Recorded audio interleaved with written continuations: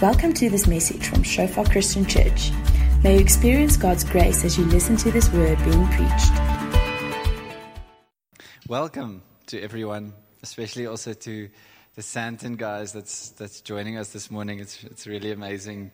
I always enjoy the big groups when we get to join together as the two churches. How many of you are sort of excited and looking forward to this year ending? You can be honest. You can say to the person next to you, "Ons is nou daar." Ons is nou daar. We're almost there, right? But before this year is finished, I would like to speak about a few things that we can sort of take the time to consider as we draw towards the end of this year and drawing closer to a new year. Last year, I think I had a similar slot, and my sermon was by faith, being able to view the past year by faith, but also to view the coming year by faith. And today is not very different. Has a different angle to it, but it's pretty much the same thing. But this sense of reflecting is so healthy when we come to an end of a year, and it's almost crucial. We had our small group end of the year celebration or braai last week, and we were speaking about what stood out for you in small group this year. And everyone had many highlights, but for me, this year we took some time and we stood still in James 1, the beginning of James 1. It took us like 4 weeks to get through like 6 verses, but it so stirred our small group and it stirred my heart. It was my highlight by far because it brought up so many uncomfortable conversations in our small group. But it challenged each and every single one of us on how we understood God's word and His heart towards us.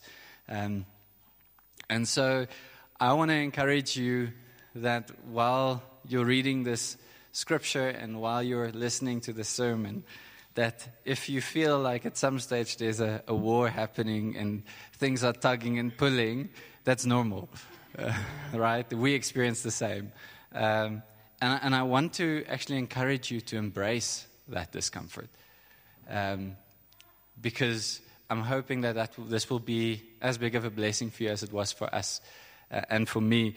And so I mentioned it, but we're going to read out of James 1 all the way till verse 12, from verse 1 to 12. And I'm reading out of the ESV, if you want to read with me, or you can follow me up there.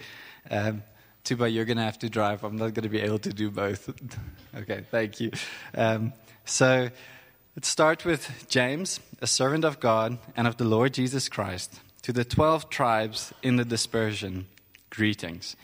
Count it all joy, my brothers, when you meet trials of various kinds, for you know that the testing of your faith produces steadfastness. And let steadfastness have its full effect, that you may be perfect and complete, lacking in nothing. If any of you lacks wisdom, let him ask God, who gives generously to all without reproach, and it will be given him. But let him ask in faith, with no doubting, for the one who doubts is like a wave of the sea that is driven and tossed by the wind. For that person must not suppose that he will receive anything from the Lord. He is a double-minded man, unstable in all his ways. Let the lowly brother boast in his exaltation, and the rich in his humiliation, because like a flower of the grass he will pass away. For the sun rises with its scorching heat and withers the grass. Its flower falls and its beauty perishes. So also will the rich man fade away in the midst of his pursuits.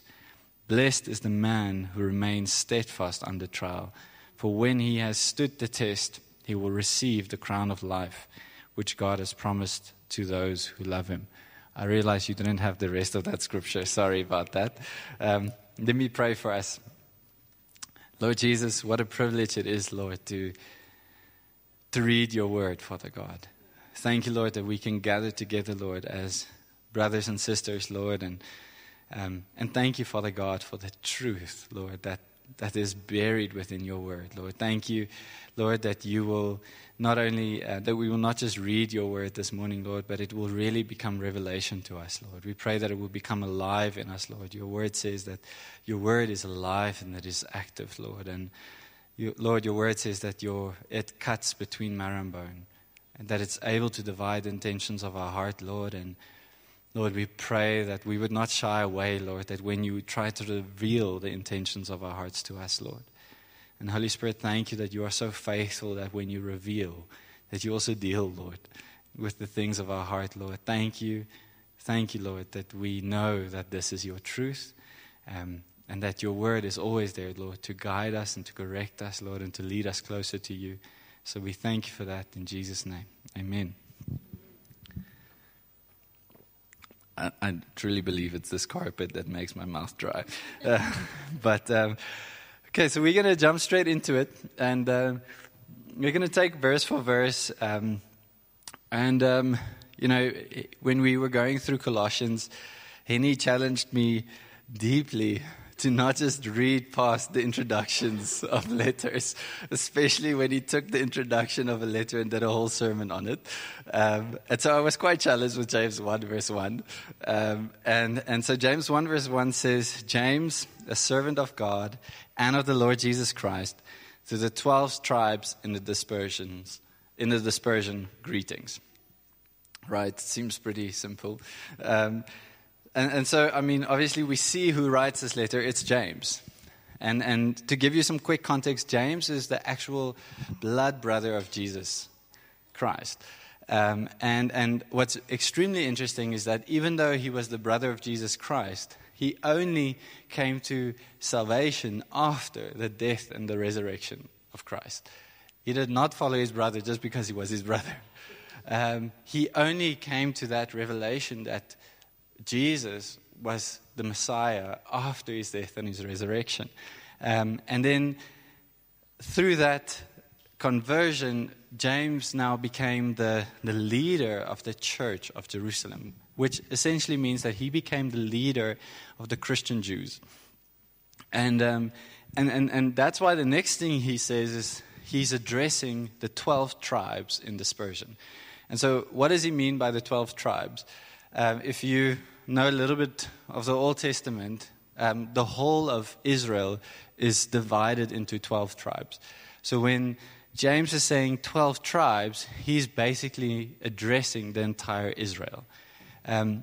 But James proclaims his faith. He says that James, the servant of God and of the Lord Jesus Christ. So James is not just addressing the Jews, he is addressing the Jewish believers. And this makes things a little bit problematic when he addresses the 12 tribes, because he's not addressing the Jews of Israel. He is addressing the Jewish Christians that belong to the new Israel. And I'll explain this, because Jesus in his walk, he chooses 12 disciples. And his 12 disciples ends up signifying Jesus' new reign as king, and he establishes a new church, a new Israel, through his 12 disciples. And so when James here is saying to the 12 tribes, he is not referring to the old Israel, he is referring to the new Israel. And what makes this extremely interesting is that he says that the 12 tribes are in dispersion. So I had to look up this word, but the dispersion means scattered. So to the 12 tribes that are scattered. And so the Jewish people, the old Israel, was very much in dispersion at that stage. Today, in a way, they're still dispersed across the world. But most of this dispersion and this scattering happened through the enslaving of the Assyrians and the Babylonians. But we said, sorry, I'm going to refer to Paul a lot wrongly, because it's James. We've been preaching out of Paul. So he's saying that the 12 tribes of the new Israel is also dispersed.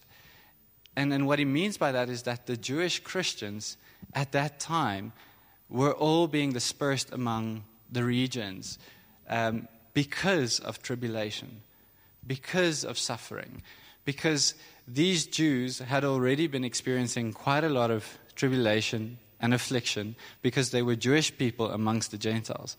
And not only that, now they became Jewish Christians, which meant that they don't belong among the Gentiles, but they don't belong among the Jewish people, which separated them completely and isolated them, and it scattered these Christians all among the regions. And so why is this important? Because in a very real way, you and I are in dispersion today. We are a part of the new Israel. We are a part of God's church because we believe in Christ. And why is this important? Because we are in dispersion because the Jewish people, yet dispersed across the globe, are longing that one day God will gather them all together and bring them back to the promised land, which He had promised them, that they will be united in their home where they belong.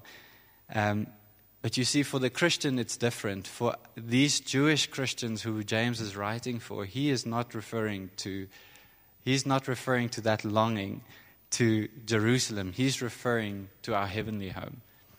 And so what I want us to understand is that each and every single one of us have to understand that if you are a believer, that you are in some way, shape, or form, you are scattered across the nation. And we are not where we belong. Amen? Does that make sense?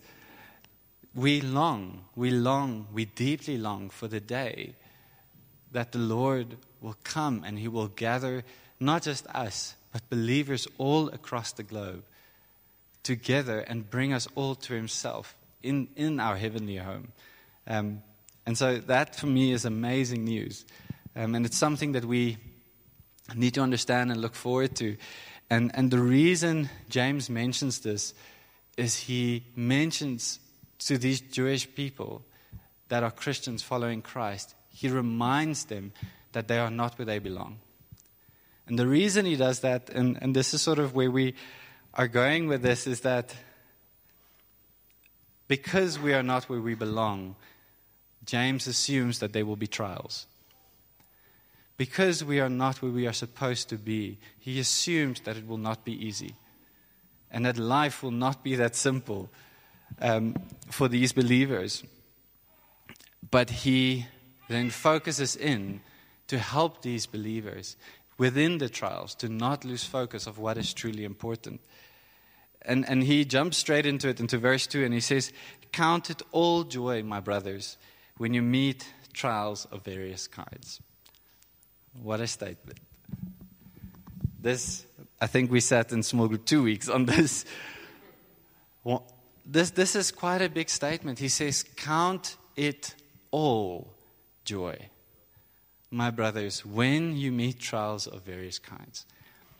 And so I want to make this practical. When we look back at 2023 and you consider the events of your life, let's say just in 2023, everything you've been through, from the highest high to the lowest low, can we count that as joy? Each and every single thing. It's very difficult. And the reason why I'm saying that is because that's not what James is saying. James is not expecting us James is not saying that each and every single trial will be a joy.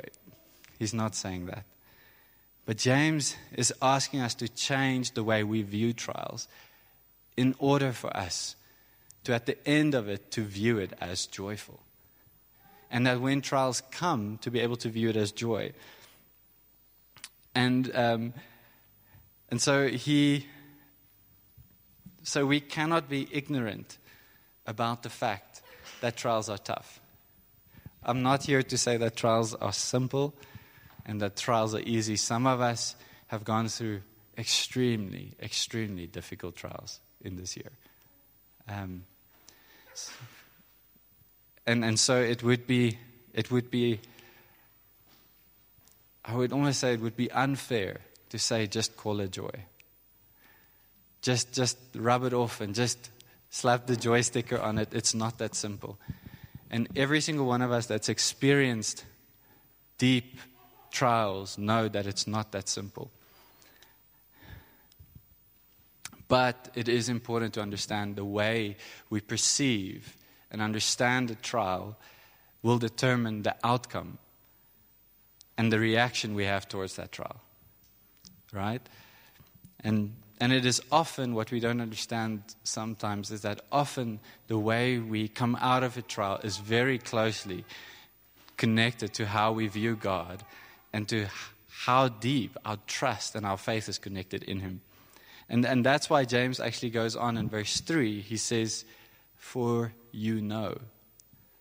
James says the words, for you know. He makes this, he assumes that this is public knowledge. He assumes that you and I know this, right? And so I want you to test if you know this. He says, for you know that the testing of your faith produces steadfastness. And so what James is implying is that, are you aware, and am I aware, that as believers that we will be tested? Do we know this? Or do we think it sometimes happens? James says that we ought to know this. He says that we should expect to be tested. And in fact, we're going to see that our faith needs testing. The testing is not just going to come, but the testing of our faith is necessary. And James uses this word testing, right? And I want to maybe ask the question, why do we need testing? Right? We've proclaimed our faith in Jesus Christ. That's enough, right? Isn't that enough? Why does it need testing? Because if you think of a test, what does a test do? What is the purpose of a test? A test is to reveal how much of what you've learned are you able to apply. Or how much of what you've learned and studied are you able to understand and to sort of grasp. And a test can go two ways. You can either test how little you know, or you can test how much you know, right? It's the way you view the test. I think it's also the way the test is set up. Like, for example, let's say one of these chairs. We can either test this chair to see how strong it is, right? And that will allow us to build a certain test for it. Or we can test how weak it is. And that will require a different set of testing. And so, I mean, I wish that sometimes we can sort of view testing the way students view testing. Like, I don't need to know too much. All right, I don't need to know too little. I just need to know enough. Like, just for the 50, right? So I just need to know enough. But the enough, that's not what we are called to. Right? We're not called to go through the testing of our faith with a 50% and to sort of scrape through, you know. The Bible speaks of people that will scrape through. Like, it does speak of that. But this is not what James is speaking about. He's speaking about a testing and a strengthening of our faith. And so the testing that James is talking about is a positive testing. The Greek word is dokimion, and it refers, its focus is on improvement and not failure, right? And that's really important to understand. And we know this. We do this every day of our lives. Like, why do you taste food? And then add salt. And then taste it again. And then add something else. And then taste it again. It's to improve it. Right? no one has that much faith in themselves to just like boom, boom, bam, and it's amazing. It just doesn't work like that. For example, this morning when we walked in, the sound here was tested. Every microphone was tested to make sure that it works. Your vehicle, when you buy a car, it needs to go through a roadworthy test. Yes, for your safety, but mostly also for the protection of others, to make sure that your car is roadworthy. So it is a positive test, but it remains a test. But the difference is that the enemy also loves testing our faith. And his aim is not improvement. When he tests, when he comes with a test, it is to test our weakness. And his ultimate aim is to have our faith fail, not strengthen. Because that is the ultimate goal. Hebrews 11 says that it is impossible to please God without faith. It is impossible to please God without faith. Jesus says that when I come back one day, will I find faith? And so we have to understand how important this faith aspect is. And the enemy's attack is not focused on the trial, it is focused on our faith. And so I want to ask the question, are you and I conscious about the fact that when we go through trials or when trials come our way, is the first thing that comes to your mind the fact that I'm being tested? Are we aware that this could be a test? And that I have a role to play to work through this test with the Lord so that I make sure that my strength that my faith is strengthened through this trial and not weakened. And so James is speaking to those who have faith. And he's saying that each and every single trial will be an opportunity to produce endurance through the testing of your faith. It will be an opportunity to strengthen that faith. I want you to maybe just close your eyes for a second. And I want you to give you an exercise to maybe think back on the year just in your mind, and I want you to think of your favorite or your best moment, the best thing that happened to you this year. I want you to put it in your mind, to think of that. I see the married people smiling. Right?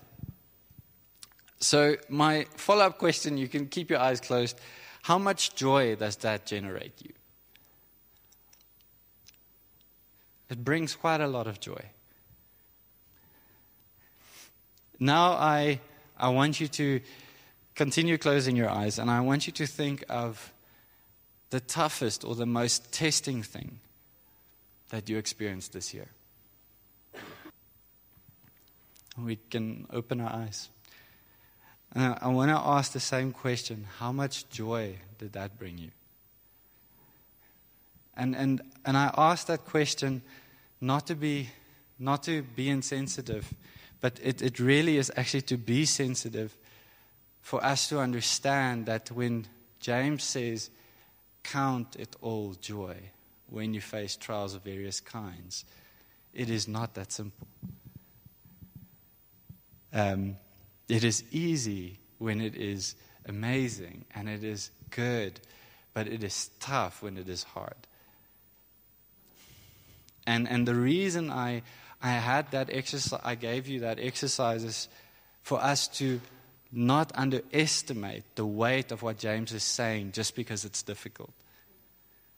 Just because it's hard, and in this moment, you might feel like it's impossible to see joy come out of this thing in my life. Like, you have no idea what I have gone through, and I don't. I have no clue. But I want you to just open your heart, and to hear what James is saying, what God can bring out of this. Because he is asking believers to count these trials, to count it as joy. And that word count, another word for it is considering. So it's a deep thought. Another word which was quite interesting for me is lead, like leading. And what that meant is like what James is saying is that I want you to lead your trial with the perspective of joy. So it doesn't mean that it's going to be joy from the start. That's not what James is asking us. He is saying that lead in the way that you process your trials with a mindset of joy. Another translation says it replaces the all with pure. And it says, so he says, count it pure joy. And that also shows me that James understands that he is not referring to the, oh, I'm joyful, the type of smile in the moment. That's not what he's referring to. He is referring to a joy that is purified and shaped and formed out of a trial. And it's this picture that of like refining gold, right? And Peter actually catches this because if you go read 1 Peter, these two chapters are so similar. 1 Peter says, he also speaks about those who are in dispersion, which is really cool. And then he says the same thing to the people that are scattered among the nations. And he says, in all this you greatly rejoice. Though now for a little while you may have had to suffer grief in all kinds of trials. These have come so that the proven genuineness of your faith, of greater worth than gold, which perishes even though refined by fire, may result in praise, glory, and honor when Jesus Christ is revealed. And so I mentioned this earlier, that there's two ways that we can go with these testing, with the testing of our faith. It will either strengthen our faith or it will weaken our faith. And in this picture that Peter speaks about of the refining of gold, there's a process where there's pressure. There's a process where there's heat that is applied. And when heat is applied, the infirmities come to the top. But it's a process. It's a process. In order to generate and to be able to view your trials, and maybe even a specific trial for you this morning, it will take many layers of God being able to work with you through that trial until we can with a clear heart say, I view it as pure joy. I'll use an example in my life. My mom went to be with the Lord like 6 years ago now. And it was honestly, until today, one of the toughest trials I've ever had to walk through. But through the years, time and time and time again, and today still, the Lord still is refining my heart to be able to say, I count it as pure joy. But the first initial pure joy was that through that trial, the Lord saved me. Through that trial, I came to know Christ. And so already there, the worth of what I had received far exceeds the hardship and the pain that I had to go through.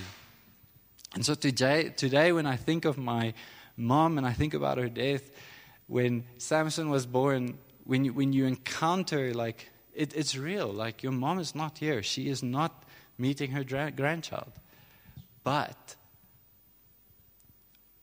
it's not a sad thing for me. It's a joy thing. Because the Lord has shown me His goodness. He's shown me His faithfulness in that process.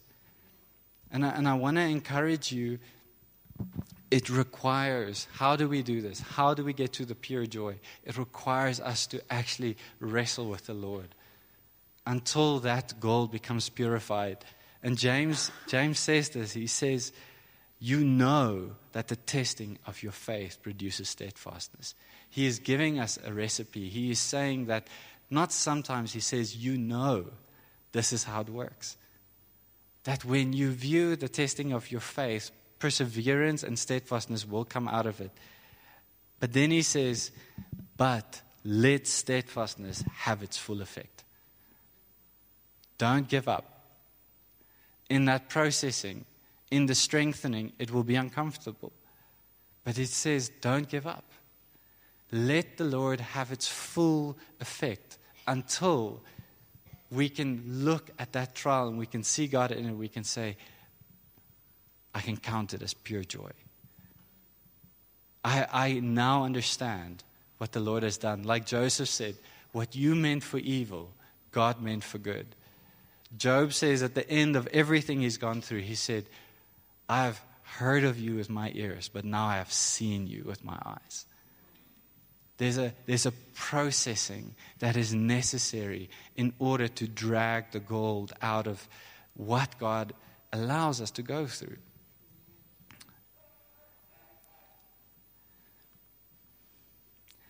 And then he says in verse 4, and let steadfastness have its full effect, that you may be perfect and complete, lacking in nothing.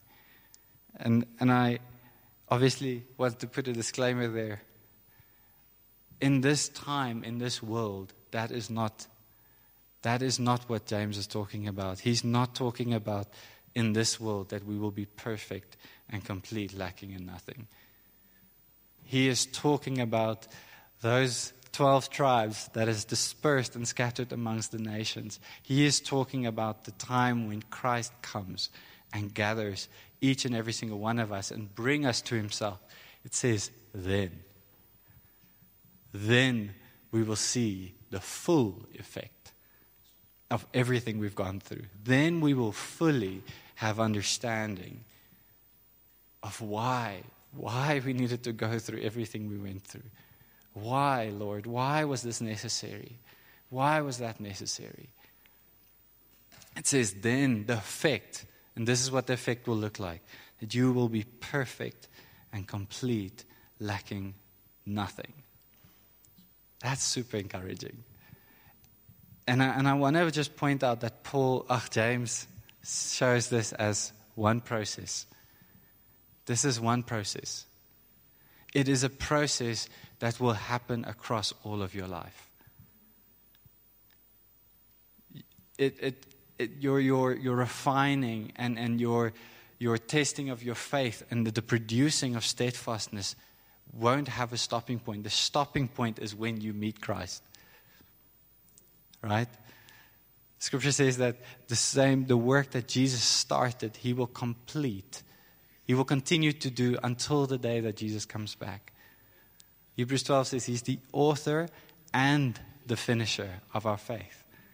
Right? He begins our faith. He is with us through the testing of it, and then he completes it. He is committed to strengthening our faith.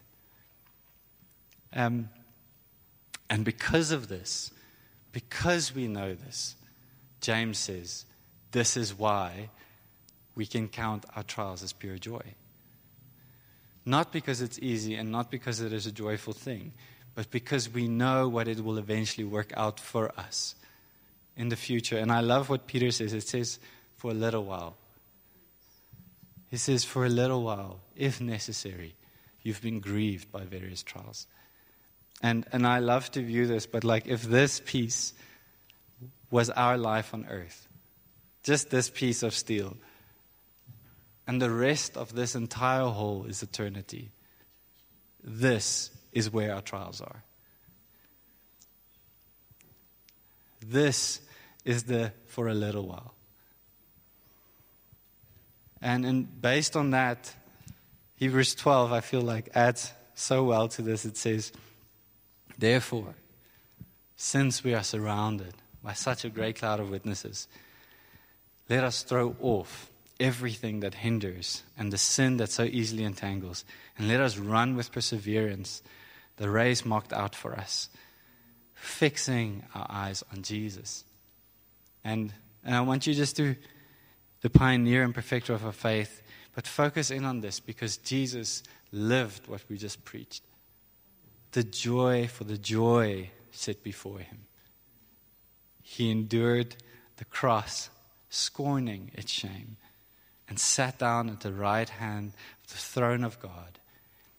And then the Hebrews writer instructs us and says, consider him who endured such opposition from sinners, so that you will not grow weary and lose heart.